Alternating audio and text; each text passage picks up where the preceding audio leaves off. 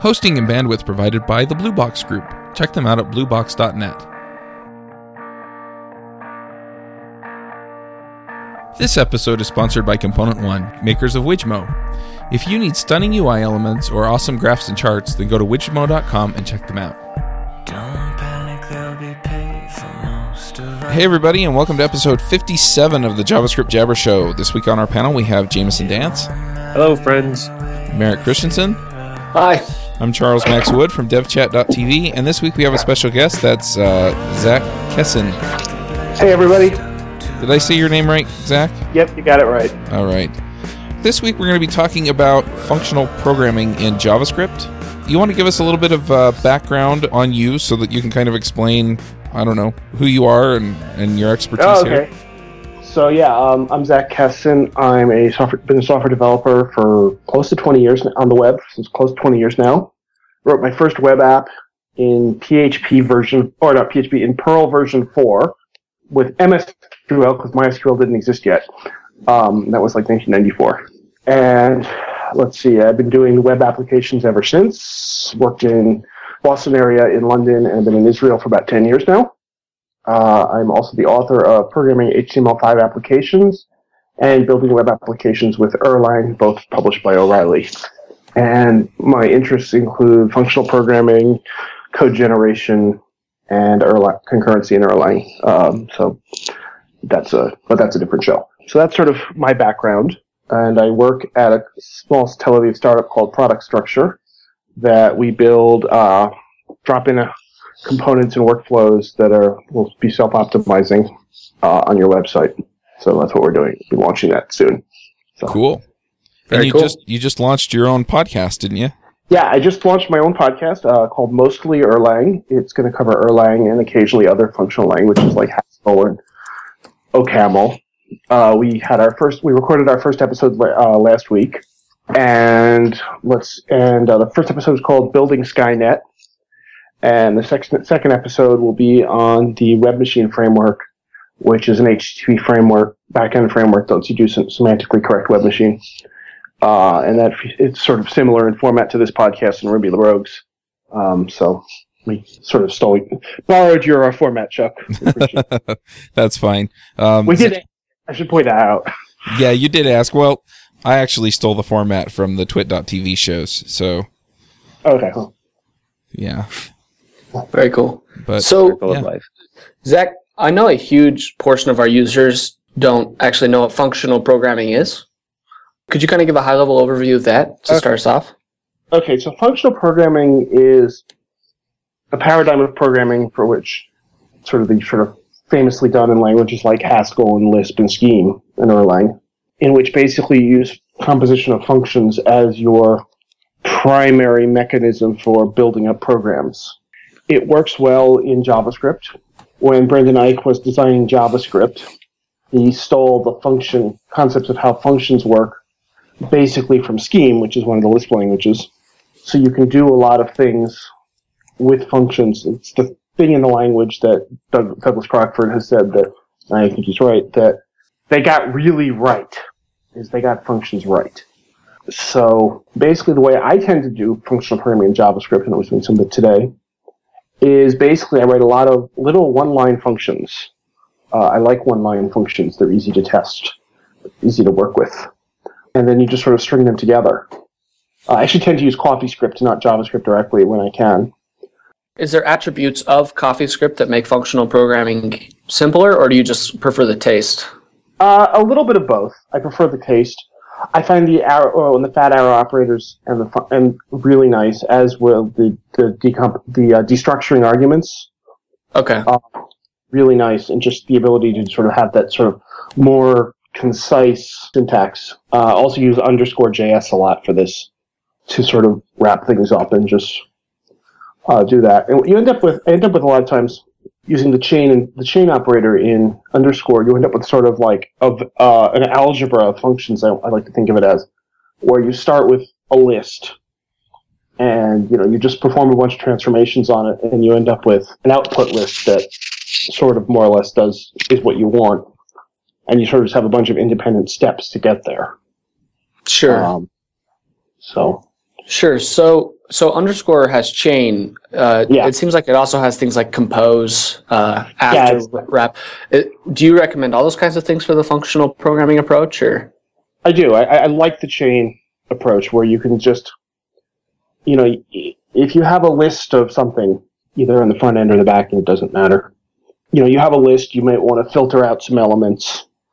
You might want to transform some of the elements. I was doing something yesterday. This is actually on the server, not in JavaScript, but when I was querying some data from a data source, and then needed to drop some records that didn't reach some rules, and then transform it in 6 different ways. So I end up with like 6 or 8 little functions, each does one thing, and then just end up with a chaining operation that just sort of puts them all, they just sort of all run through. Yeah. And then build it up one step at a time, and it's really easy to get it right. Yeah, I particularly like about the chain operator is it usually reads very top down, whereas one of the things that's harder to grok for functional programming for me is that it's kind of inside out. Yeah, that's one thing that drives me nuts. Sometimes drives me nuts too, especially when you start getting into like 6 and 8 levels deep. Function 1, a function 2, a function 3, a function 4. What you really want to be able to do is decompose that into some sort of, abstract out the flow control in some way. And of course, what you're really getting to there in chain or with like a promise like Q is you're basically working with a monad. I was actually working on a book on monads, but it kind of fell apart. So monad is always kind of one of those magic words to me. My understanding of monad is it's a function that takes a single argument, but people talk about it like it's a lot more than that. Yeah, it's a monad. No, that's not a function. So that's not really what a monad is. Explain a monad to me. That's guaranteed to break your brain. I thought monads were just invented so people that wrote Haskell could sound smarter than you. I didn't know they actually did anything. I thought they were just like a thing you could drop in conversation. Yes, monads are one of the essential aspects of functional programming. They allow us to feel superior to everybody else. And by the way, if you look, there is a running debate online over whether jQuery is a monad, and really only you're talking about the DOM manipulation part of jQuery, not the plugins and the Ajax and all the other stuff. But and I suppose you could do Google queries and say jQuery is a monad and jQuery is not a monad, and see which had more hits. That might be an interesting experiment to try if you want to try that. But basically, a monad, the best way I can think of to describe a monad is it's a programmable control flow.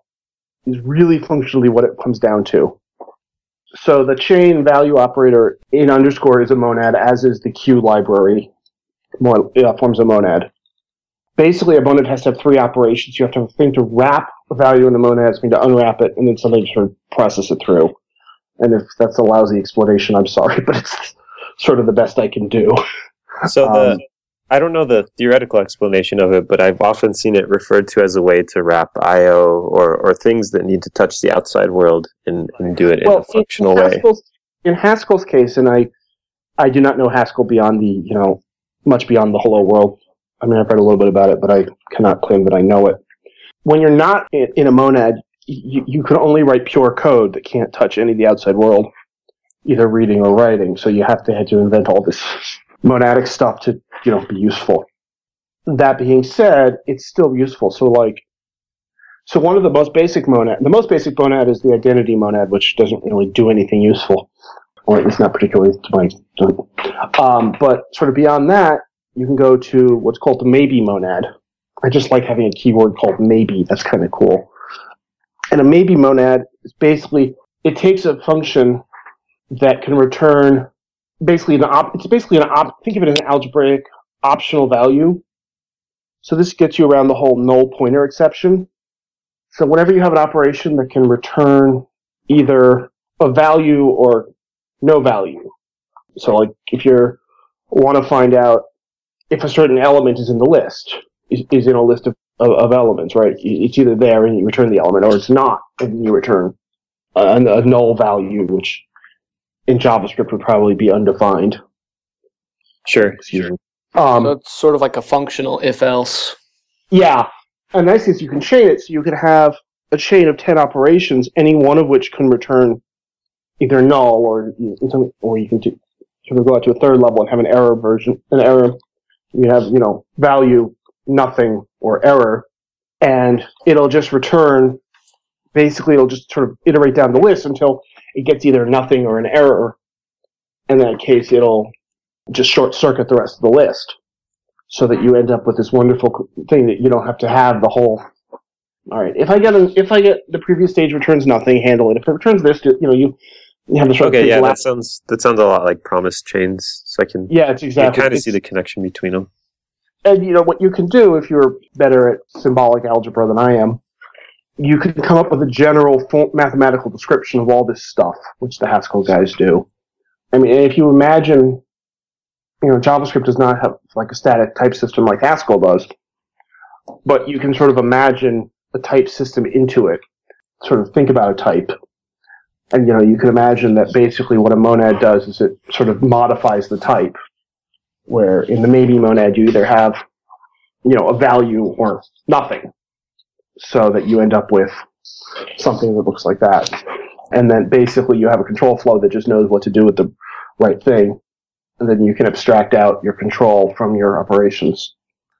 So jQuery has a similar API. Whether or not it's actually a monad, you can argue about, and I'm not really sure. Up on that. Go ahead, Chuck. I really want to back up here for a minute and just talk about. We hear about these purely functional languages like Lisp and Scheme and Haskell. What's the difference between these languages and something like JavaScript, which, to my understanding, isn't purely functional? Right. Well, neither is Lisp, actually. So if you look at Haskell, and if you haven't looked at Haskell, you should. It's got some really cool stuff in it, even if it does break my brain. Haskell has some things that JavaScript doesn't. So first of all, in Haskell, as in Erlang, all variables are single assignment. So values don't change. Second of all, in Haskell, a pure function can have no side effects. Mm-hmm. So you have a very strong static guarantee that for any function, if you give it the same input parameters, you'll get the same output. So you can write purely functional code in JavaScript. It's just not enforced by the language or the environment at all. The languages does not enforce it. You could probably write some tools that would do that, but the language itself. And in Haskell's case, they can do cool things like, because everything is purely functional, they can evaluate a lot of stuff lazily, where the compiler can say, "Oh, okay, you've just asked for an infinite list, but I only need the first 3 elements, so I'm just not going to compute those." You can, again, do that in JavaScript. You just have to write some code. So you say that 2 of the big things are single assignments, which is kind of like immutability, right? Like once it's set, it's set. Yeah. And then the other thing is that it's no side effects. And it seems like no side effects occur because of the immutability. Like you couldn't have side effects, right? Well, no, because Erlang is immutable, but you still have side effects. Could you explain that? Okay, so in Erlang, any value once you've assigned it is fixed.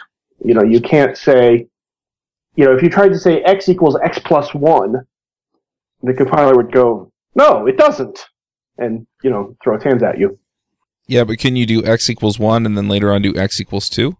No, not in the same function. But you could have a side effect. You could, print some output or send a message to another process or send output back to the or, interact with other things in the world. Okay. So in JavaScript, you don't have the immutability, but you can still have the functional composition where you can use either chain or something or promises to have a very ordered code base. So that's really where it shines in JavaScript, is when you start, especially when using backbone and underscore, when you start to just say, okay, I've got a collection of data records here, and I want some result from it, and I'm just going to chain a bunch of processes until I get the information that I want out of it, which could be, filter, then do a couple maps, then another filter, then a couple more maps, then a reduce, and you have the final value. So I want to ask you about something that's been my experience in trying to do functional programming in JavaScript. And I'm by no means an expert, so I'm sure I was doing a lot of things wrong. But just inside some little system that's pretty self-contained, once I got all the data, and I tried to do everything in a functional style, and I ended up having really complicated data structures. because sometimes I needed to return multiple results. So I'd have to like return a big giant array and then pass that into the next thing. And it needed a hash of some stuff from the environment. And I don't know. I just ended up, so since I didn't have objects where I could store state and compute things based on that state, I had to pass everything in and return everything out. So it was like passing the world into my functions and then returning this modified world out of it. And I felt like I was doing it wrong because it seemed pretty complex. I mean, I could see the benefits for testability where you have everything you need in the arguments and stuff, but it didn't seem to make the code any better. Yeah, I've had that too, and there's sort of a couple ways you can sort of deal with that. First of all, you can sort of just capture intermediate results and branch them out and remerge them later. That's one approach. You just warped my brain. Could you explain that? What you just said? Oh, sure. So, say, for example, in jQuery, you could capture some DOM elements, do a couple operations on them, assign that result to a variable, do something else, and then do a couple more operations. Okay. Or like a variable outside the scope, you mean? Yeah. But then don't you throw away the testability at that point? It's not if you test function. Like it seems like you kind of encapsulate anything that is purely functional can do whatever it wants in the middle as long as it's deterministic with its inputs and outputs, right? But if your function is talking to some variable that it depends on some scope existing. Oh no, I mean I'm not so much test depending on some variable so much as just your chain simply returns a value at the end. And then you use that value to simply restart another chain later. So kind of split, instead of chaining everything together in a giant list of 10 functions, and maybe to do that you need to have a more complicated data structure. You might split out the things that make the data structure complex into 2 chains and then like combine them at the end or something like that. Yeah, you can do that with Q. There's some nice things. If you have like 3 or 4 promise chains going, there's an operation in the Q library, and I forget what it is, that lets you say, okay, when all of these complete, go on. So if you have, you're waiting for 4 things to happen, you can just sort of say, okay, when all of, promise 1, promise 2, promise 3, and promise 4 are done, create a joint promise, basically. And you can do that in Q. I forgot the exact syntax, but you can do it. Honestly, I've been staying out of JavaScript the last few weeks as much as I could. The front end of our company is being done by a different developer, and I'm mostly handling the API side. Sure. So we kind of have touched on them a little bit, but I don't know if we've actually enumerated the reasons why you would want to do functional programming, especially in a language where you can do object-oriented or procedural, whatever kind of programming you want, like JavaScript. So do you want to just enumerate some of the benefits, like make the case for doing it? Okay, so first of all, you end up doing a fair bit of it anyway, because in JavaScript you end up throwing around functions for callbacks and stuff. So, especially using something like the Q library, the promise library that you guys talked about some episodes back, by the way. Find a link to it in a minute. You can end up avoiding the sort of callback ladder of doom, where you end up with 6 callback levels deep, which I know I've got. I assume everybody else here has done. You kind of want to avoid that. And then also, in say when you're trying to process, using a list, process a list, you also can get that. And the other thing is, it's just a very powerful metaphor, a powerful mechanism, especially when you start going into, we haven't talked about higher order functions, where you have things like map, or you can construct your own, where you can sort of abstract out some detail, where you just say, okay, we haven't touched on this more, where you can create a function where the part of the operation of the function is another function, where you can pass in sort of abstractions. So map and reduce and those functions are sort of good examples, where you say, okay, I want to do something to every element of this list, or I want to do something to every record in this data set, where you just say, okay, I know how to handle one element, so now I just need to scale that up to handling n elements. It's kind of cool when you can sort of write spend a whole day writing code and never use either an if or a loop in any way. I've done that a couple times, sometimes without intending to, but it's sort of I haven't used a loop in 3 days. So, but the ability to use higher order functions is something that's very convenient. And even in non-functional JavaScript, for example, I've been playing with EXTJS a little bit recently. And, in the XJS store, the filter, there's a filter body.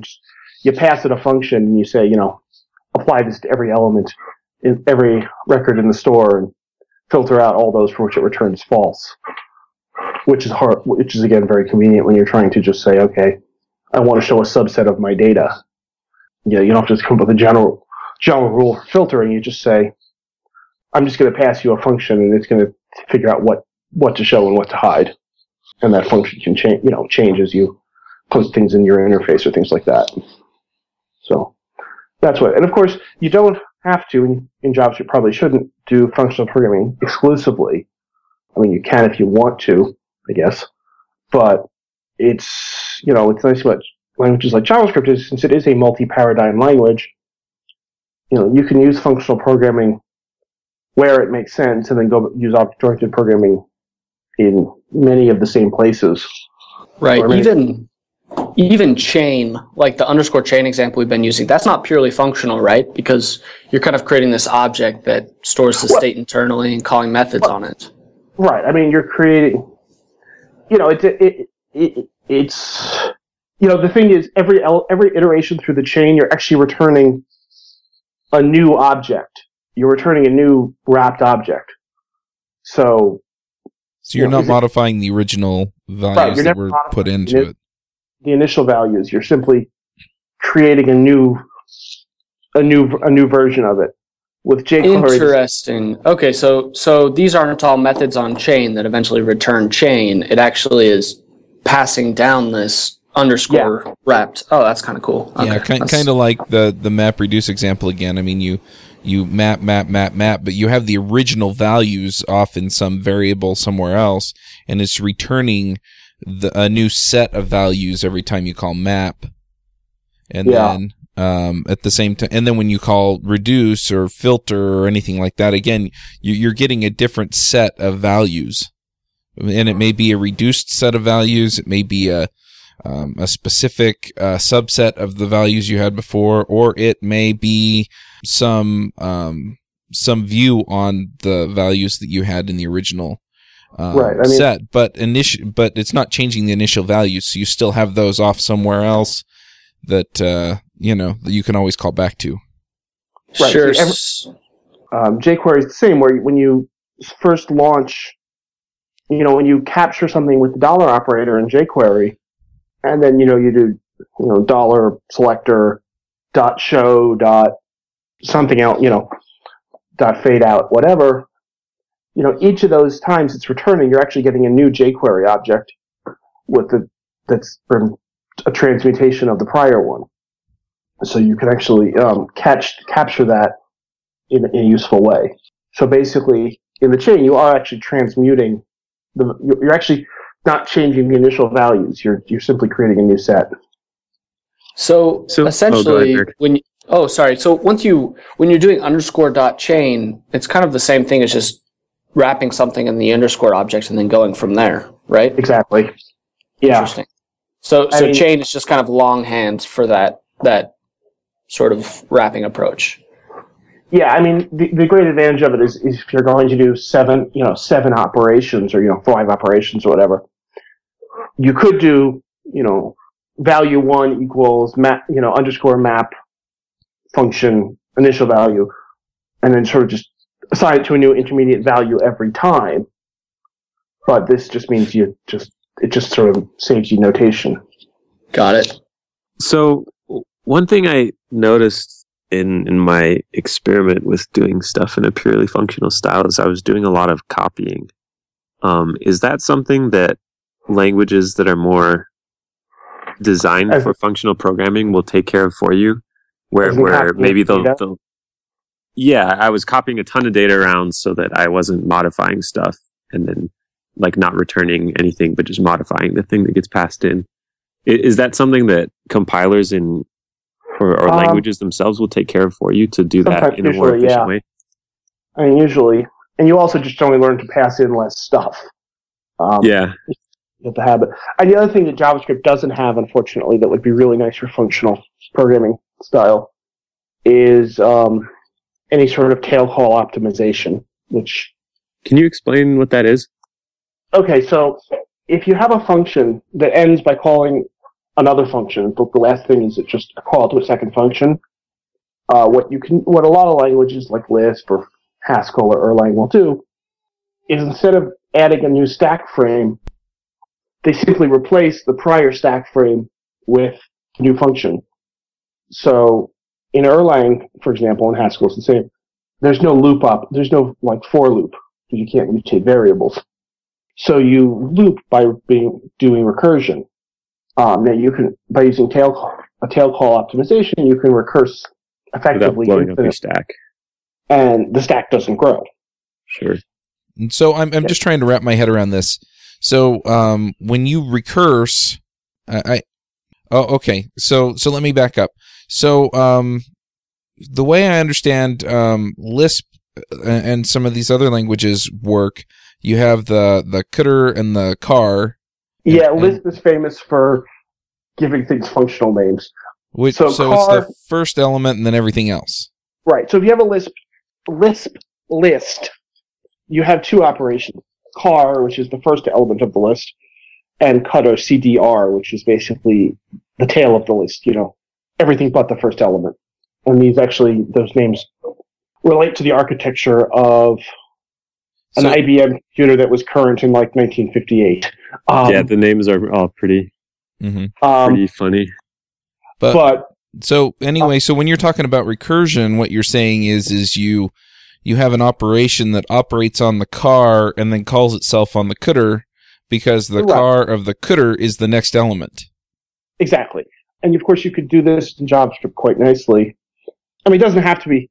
I mean, you could also use recursion to do a binary searching through a binary tree or lots of other things. One place I've ended up using this sort of operation, although it's not strictly speaking recursive in terms of the code, it is logically in JavaScript, is if you have a list of things you need to send to the server, if you have 20 elements you need to send to the server, and for some reason you don't want to put them all into one AJAX call, because, I don't know, it would blow up your server or something. Basically, you can use that type of operation where basically you send the first, you treat it as an array, you send the first one element to the server when the AJAX call returns. You then just take the remaining list, which is, all of the list minus the first element, and apply it again, and just keep repeating until you run out of elements. I've done that in JavaScript once or twice for reasons that I don't remember. Normally, obviously, you'd just rather send the whole thing in one go, if you could. Right. But it doesn't have to be that. I mean, you can do recursion for sort of any number of things. If you want to compute the Mandelbrot set, the algorithm is nicely recursive. In Haskell or Erlang, you can do a quicksort in one line of code through recursion. It's not necessarily the most efficient implementation of quicksort, mind you, but it's one line of code. It's like 2 lines of code. It's really impressive. Mm-hmm. So can you explain now in terms of the the first element and everything else, how the tail call optimization works? So normally when you're in a function, you call another function, you add a frame onto your stack. Mm-hmm. So, and since your computer is finite, your memory is finite, at some point you run out of space on your stack. In JavaScript, if you recurse infinitely, at some point your stack explodes and your code crashes. Right. Now, in languages that use recursion very heavily, of which Lisp, most functional languages that don't run on the JVM fall into this category. What they do is basically, in cases where they can, in some cases you can't, basically when you make that call to that next function in line, instead of pushing another frame onto your stack, you simply pop the current frame off and put the new frame in as a replacement. So you can recurse infinitely in the stack with a constant stack. That makes sense. Now this doesn't work if you need to operate on the return value of the call function. So if you say, so if you're this would be a stupid implementation, but if you're using recursion to add a list of numbers, you said, okay, the sum will be 1 plus the sum of the rest of the list, then you can't do that because you got to return the rest of the list, then add 1 to it. So you still need that stack frame. That's probably not the best way to add a list of numbers, but it was just sort of a simple example. So that's how you sort of do that. I think I read that they're talking about adding tail call optimization into whatever the next version of JavaScript will be, but I have no idea when they're going to do that, or if they're going to do that, or what the timetable is. We had the opportunity to talk to Dave Herman about this exact thing a few episodes ago, and he mentioned they absolutely are, and he explained it as well. So if anyone didn't grok your explanation, we also have David Herman's explanation. Which episode? I hope I caught that one. I'll just go check. I have to say that this is one of those things, too, that you have to kind of hit your head against a couple of times before you really get it. So, I highly recommend, if you're trying to understand, the approach and tail call and all this stuff, that, you listen to both episodes, listen to both explanations, because, they explain it a little bit differently, and hopefully then you can get your head around the concept that we're addressing here. It might also be useful if you really want to get your head around the concept to step away from JavaScript a little bit and go play with Haskell or Lisp or Erlang or one of the languages that really emphasizes this stuff, probably Haskell or Lisp, and play with it for a while and really get your head around it in a different language where you can you don't have to try to, where you sort of have a blank slate.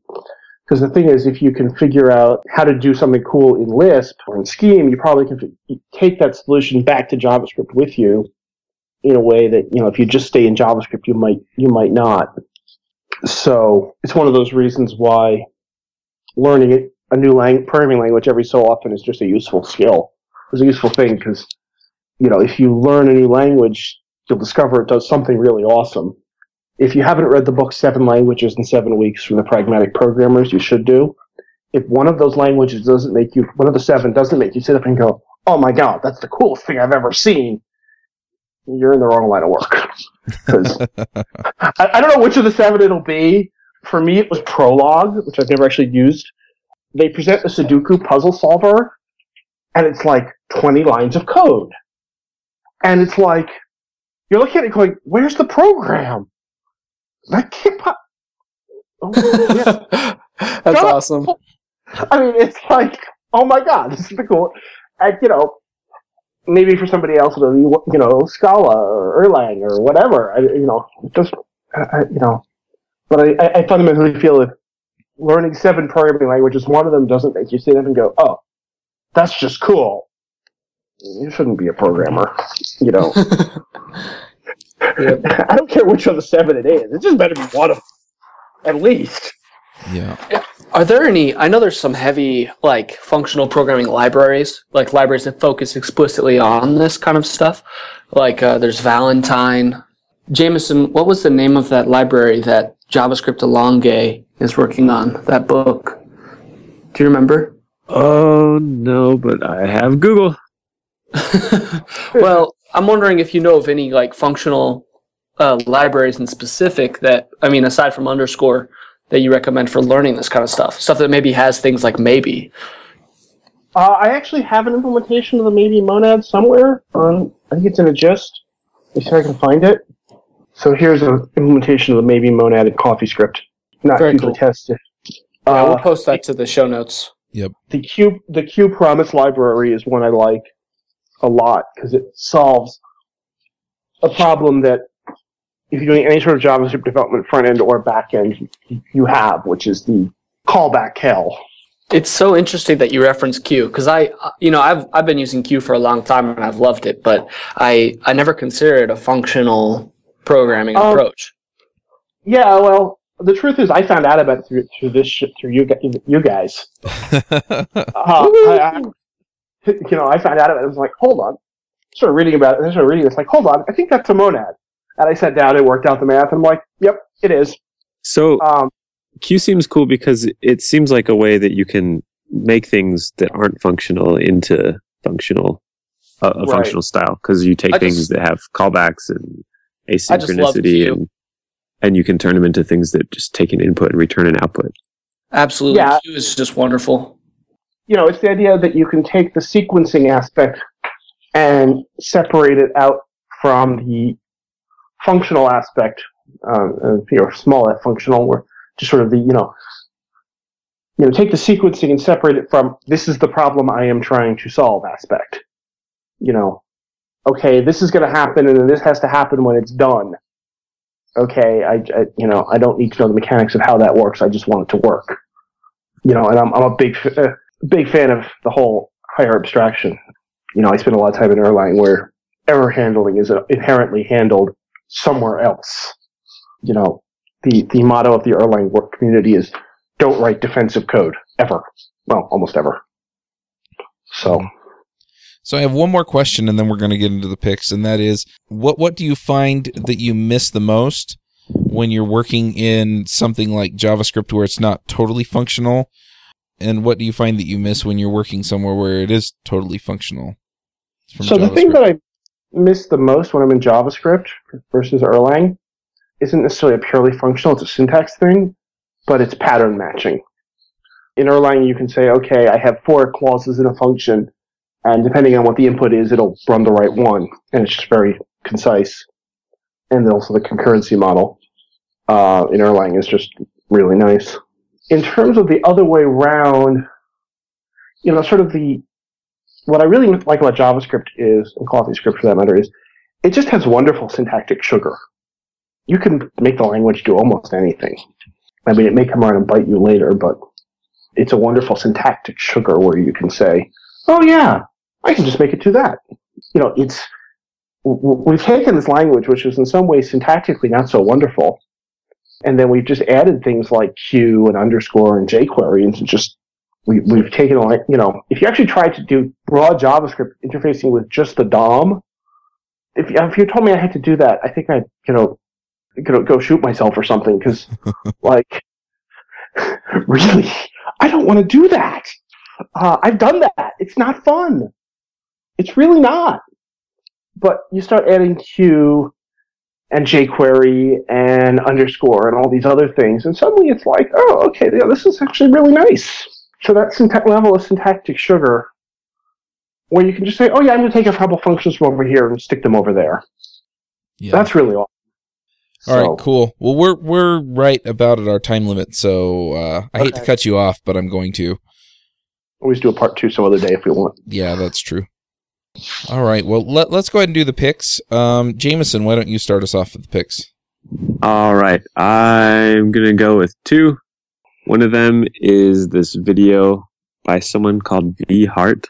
I've never heard of her before, but Isaac's posted this on Twitter a couple weeks ago, and she's talking about the normalcy of pi. And she has a bunch of videos like this where they're about deep mathematical things, but they're explained in a really clever and easy to follow way. It's one of those YouTube things where she makes like a bunch of drawings and records herself talking over the drawing that kind of explains what she's talking about. So it's really well done. And then my next one is continuing my series of goofy Tumblrs. It's sports balls replaced with cats.tumblr.com. And it's what it sounds like. They take pictures of athletes like slam dunking a ball, and then they Photoshop a cat in place of the ball. So it looks like they're slam dunking a cat. It's pretty great. Very mentally stimulating. Those are my picks. Awesome. Merrick, what are your picks? So my picks, since we're talking about functional programming with JavaScript, I'm going to pick this book, JavaScript Allonge. I think it's Allonge. It might be Allonge. I don't know. But it's a book on functional programming, and it also has kind of a library. It talks a lot about the things we discussed today. And then secondly, I've been using this library called Bonsai.js, and it is awesome. It's kind of like the good abstractions of Flash in the browser. Oh, it's awesome for really rich animation kind of projects. Awesome. Check that out. Cool. Sweet. Thanks. All right, my picks this week. My first pick is there's a video from the International Space Station of an astronaut wringing out a soaking wet rag of water. Oh, I thought that was awesome. It was really, really cool. So I'll put a link to that in the show notes. It was awesome. So anyway, I really, really liked that. And the other pick I have is something that we've talked about. We actually had an episode on it, but I picked up a contract that wasn't Ruby. It's JavaScript. And we've been using Require.js and AMD as part of the project. And I have to say that there's some pretty awesome stuff in there. So it's one thing to talk about it, but it's another thing to actually use it. And so it's wonderful. Yeah, it's awesome. Yeah. I'm still getting used to some of the patterns for use that it has, but it's in some of the areas it just makes things a whole lot simpler. So anyway, Zach, what are your picks? So I've got a couple. Tech pick. First of all, I'm going to pick my own podcast, Mostly Erlang. We mentioned it earlier, but people would go and subscribe. I'd be very much appreciative. It's just getting off the ground. We've got one episode recorded so far, and hopefully a second by the time this comes out.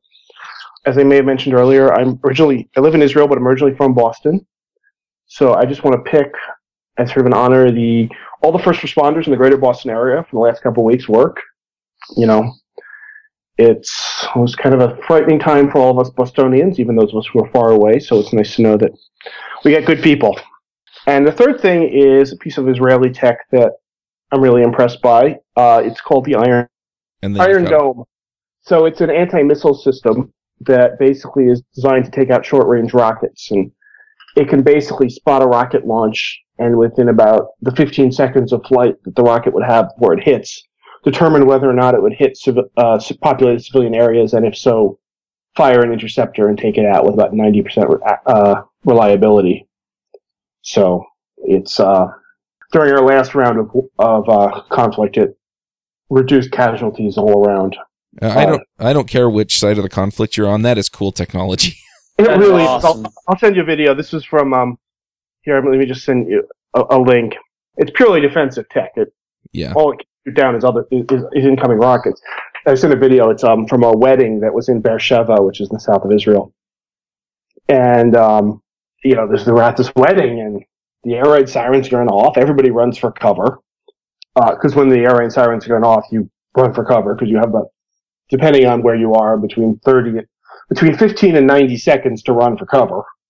And you just see these rockets come out and there, and then the all clear sounds. It was, truly astounding. Thankfully, where I live is far enough out into the boonies outside Tel Aviv that I didn't actually hear. The only air raid siren I heard was a drill from the school around next to my house. But it was a fairly scary time, I tell you. But yeah, it's truly amazing technology. They did a huge job of it, and I just have to thank all the people involved in both Israel and the United States, because the U.S. government paid for a large chunk of it. So, yeah, better living through technology. Cool. Sweet. All right. Well, that's the show. Thanks for coming, Zach. It was a really interesting conversation. Yeah, thank you. Yeah, thank you. Thank you so much. Like I said, I've been a fan of the show for a while. So. All right. Yeah, thank you, man.